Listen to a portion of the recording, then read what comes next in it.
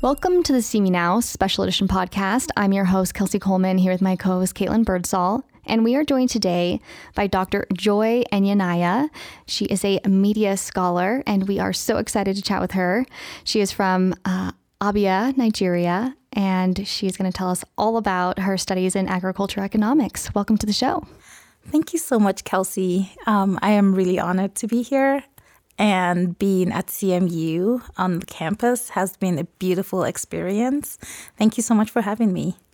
Yeah, you got your undergraduate and master's in agricultural economics, and you recently received your doctorate in public communication and technology at CSU. And I have to ask, those are very different subjects. What led you, one, to study agriculture economics, and then two, decide to go into media? That is a great question. So my undergraduate was in agriculture economics and my master's.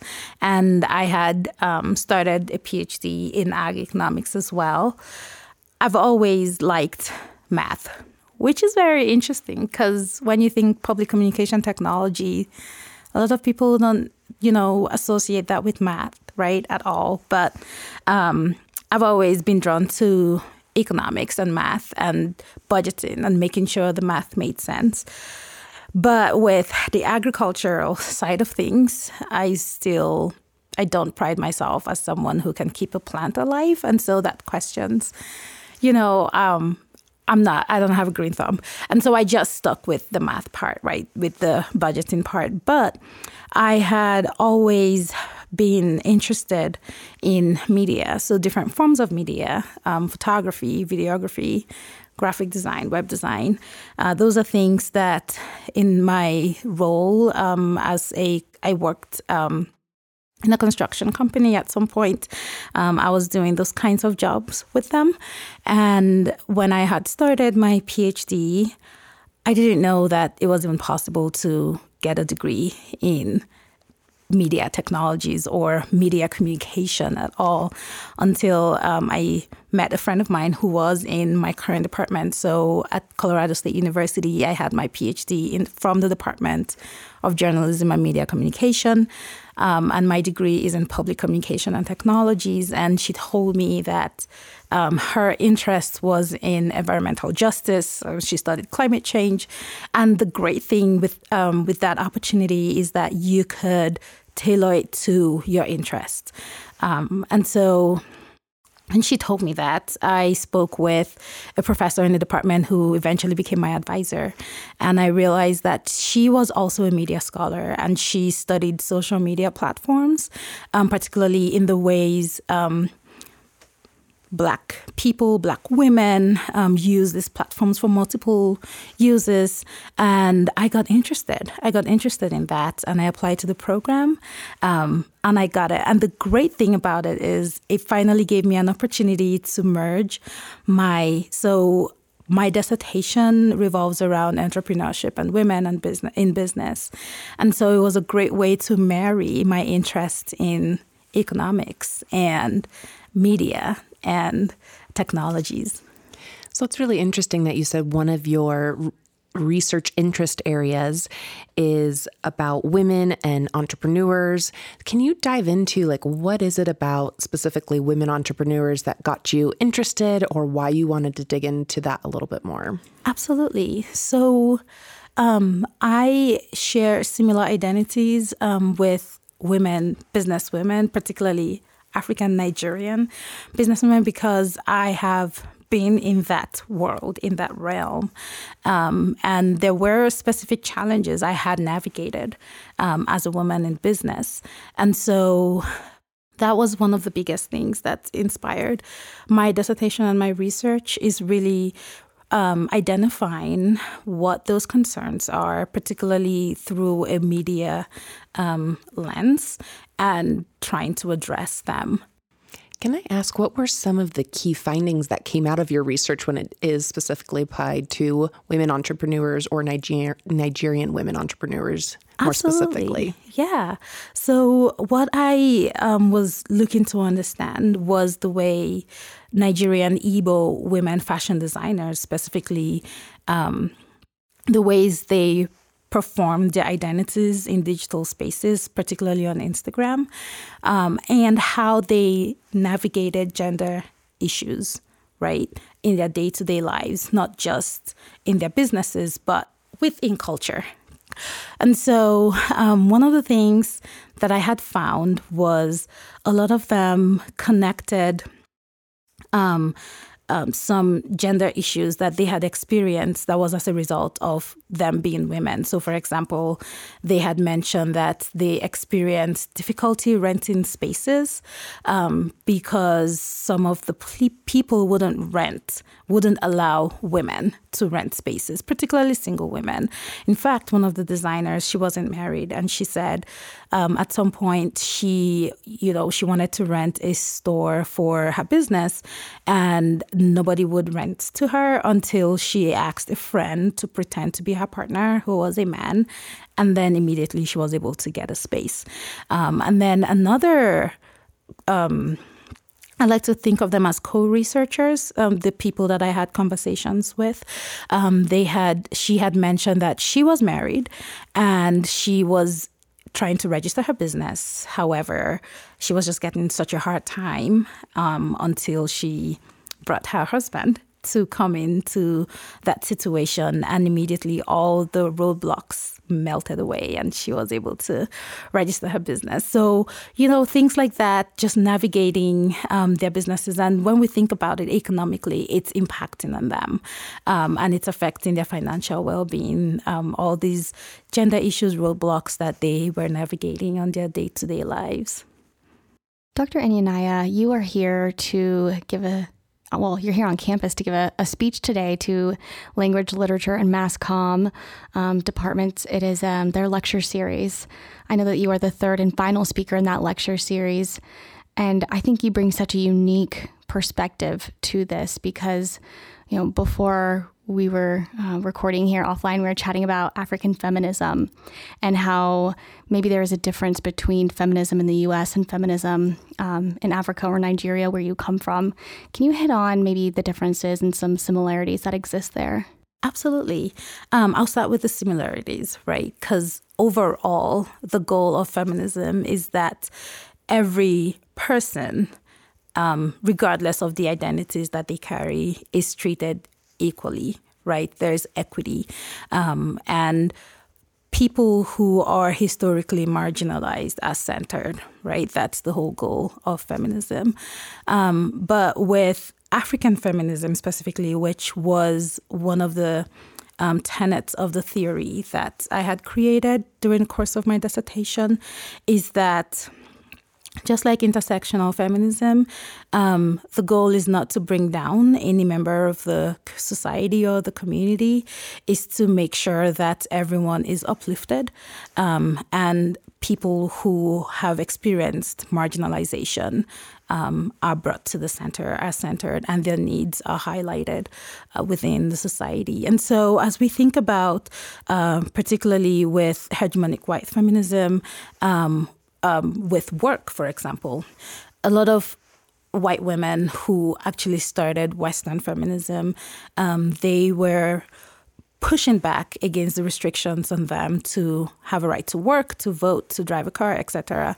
However, when we think about African women historically, the culture, African women typically have always worked within their household. They have combined having careers or having to work in the farm, for example, with, childbearing and running the family and just carrying all those multiple responsibilities.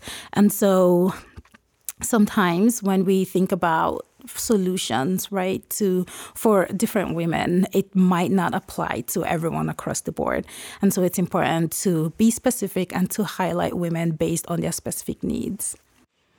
I love that you've been able to have this experience, of growing up in Nigeria, and then you've been here in the United States for quite a few years now. And I assume you've got this unique perspective probably on a lot of different topics and issues. And I'd be curious to hear a little bit more about media economics. And so we often think of the United States as really being a leader in this space. We own a lot of the social media companies, a lot of the big broadcasting companies. But I'm curious from your perspective, do you see the United States as a leader, and how does that compare to your experiences in Nigeria? That is a great question. So, yes, we do. We do recognize that the United States does create a lot of the digital platforms that is used globally. In fact, that was one of the inquiries that I had, particularly with Instagram. So my dissertation focused on Instagram, right? And when you think about it, this is a platform that was created not by African people, not by African technology users, not by Nigerian users. However, the ways that they approach these platforms and use it might differ. And so a lot of my curiosity, particularly with the theory, is that in what ways, how is technoculture, right? So that is that combination of technology and culture. How does that impact media use? And how do we understand it? Because the ways that probably it was meant to be used might not be how people are using it. People who are from different parts of the world might be adapting it to their own culture. And I think it's important to study that. It's really interesting because not only is it used differently in different cultures and with different genders, but then it's changing and evolving so rapidly. So it almost seems like a huge task to even stay on top of all of that, because every day there's new changes and adaptations and new platforms coming out. That is correct. Yes, I just found out about this new platform so I currently teach a course at CSU. It's called Women of Color in the U.S. And a lot of the students in my class are Gen Zers, right? And they taught me about Be Real. And I was like, that is cool. That is such an interesting platform.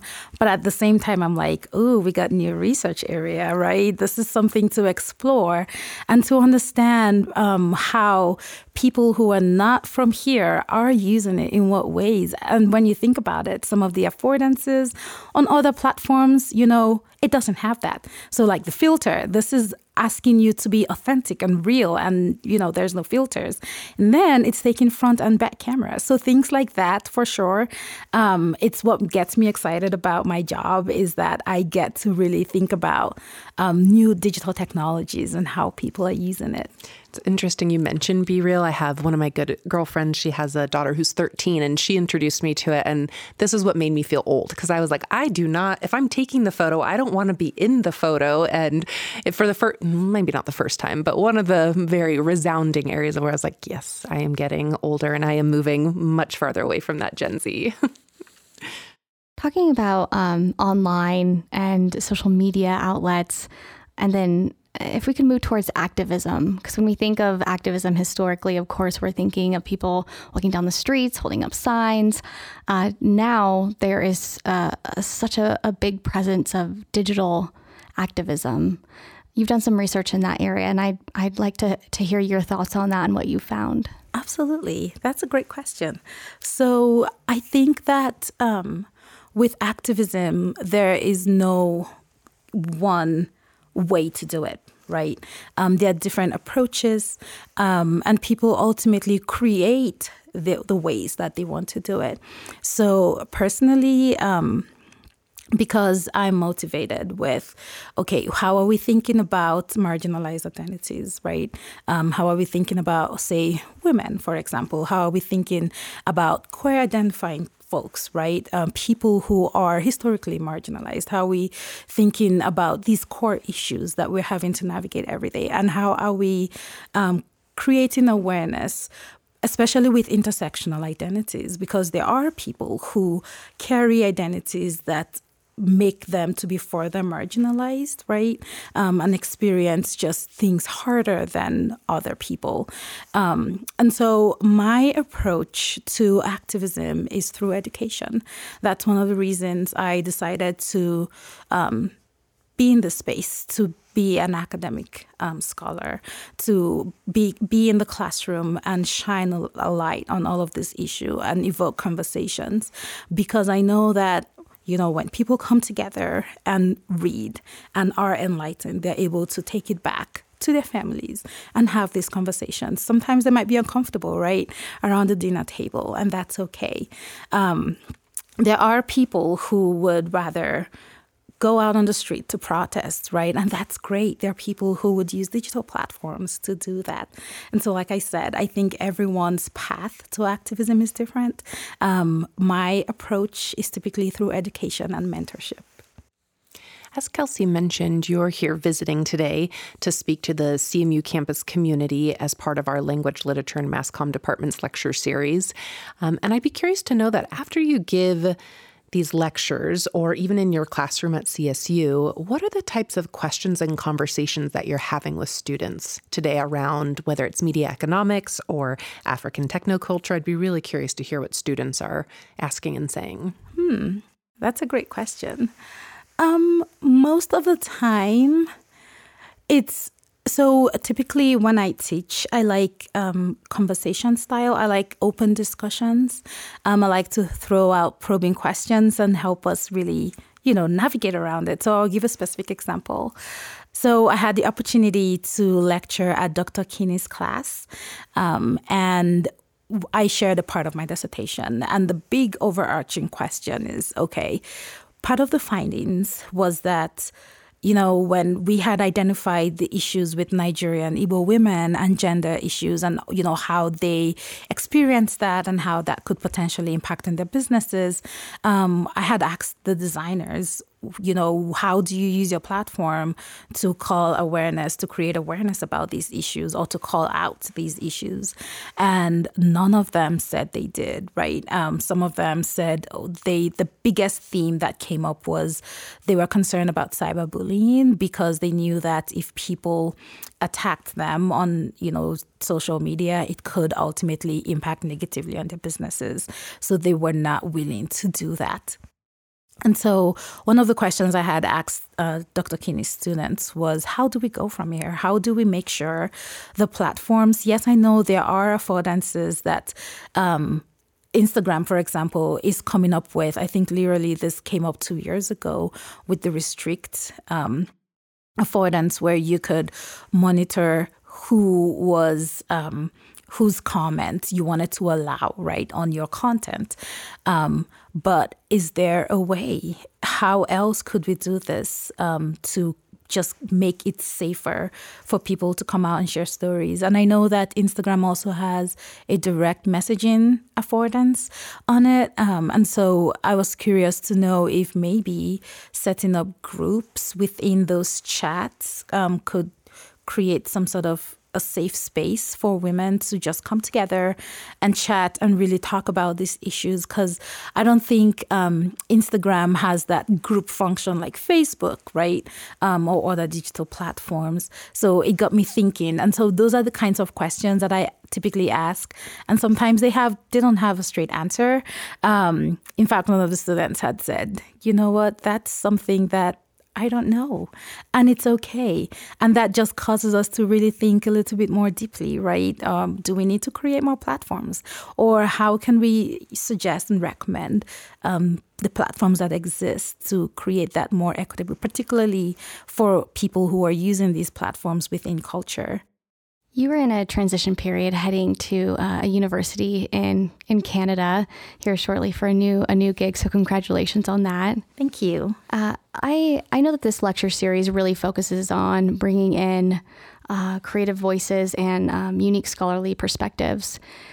And with you, I think you are paving the way for so many women and women of color who are maybe thinking, wait, this area or this academic level of prestige is not for me, but then they see you and you are just a phenomenal example of what can be and what is. How are you reaching down and lifting other women back up? Now you got me wanting to cry. I'm trying not to cry because every time I think about it, I get emotional. But thank you so much for saying that. I appreciate it. Absolutely. It's definitely been a humbling journey. It's been hard, but it's been very rewarding. And so, again, how we talked about activism, my method is mentorship. I have enjoyed and appreciated excellent mentorship. I had highlighted Rima, right, as one of my mentors. I have, my advisor, who is also a woman of color in academia, who continues to inspire me. The research that I currently do on campus, the PI, in fact, all of the PIs on that study are women. And these are women that continue to motivate and encourage me and inspire me. And so I am excited to begin my career at University of the Fraser Valley in Canada. And I hope to inspire and motivate through research, through teaching, through mentorship. Well, Dr. Enyinnaya, thank you so much for being here today. We really, really appreciate it. Thank you so much for having me. It's been a great conversation. Thank you for listening to the See Me Now podcast. You can find us on Apple, Spotify, or wherever you get your podcasts.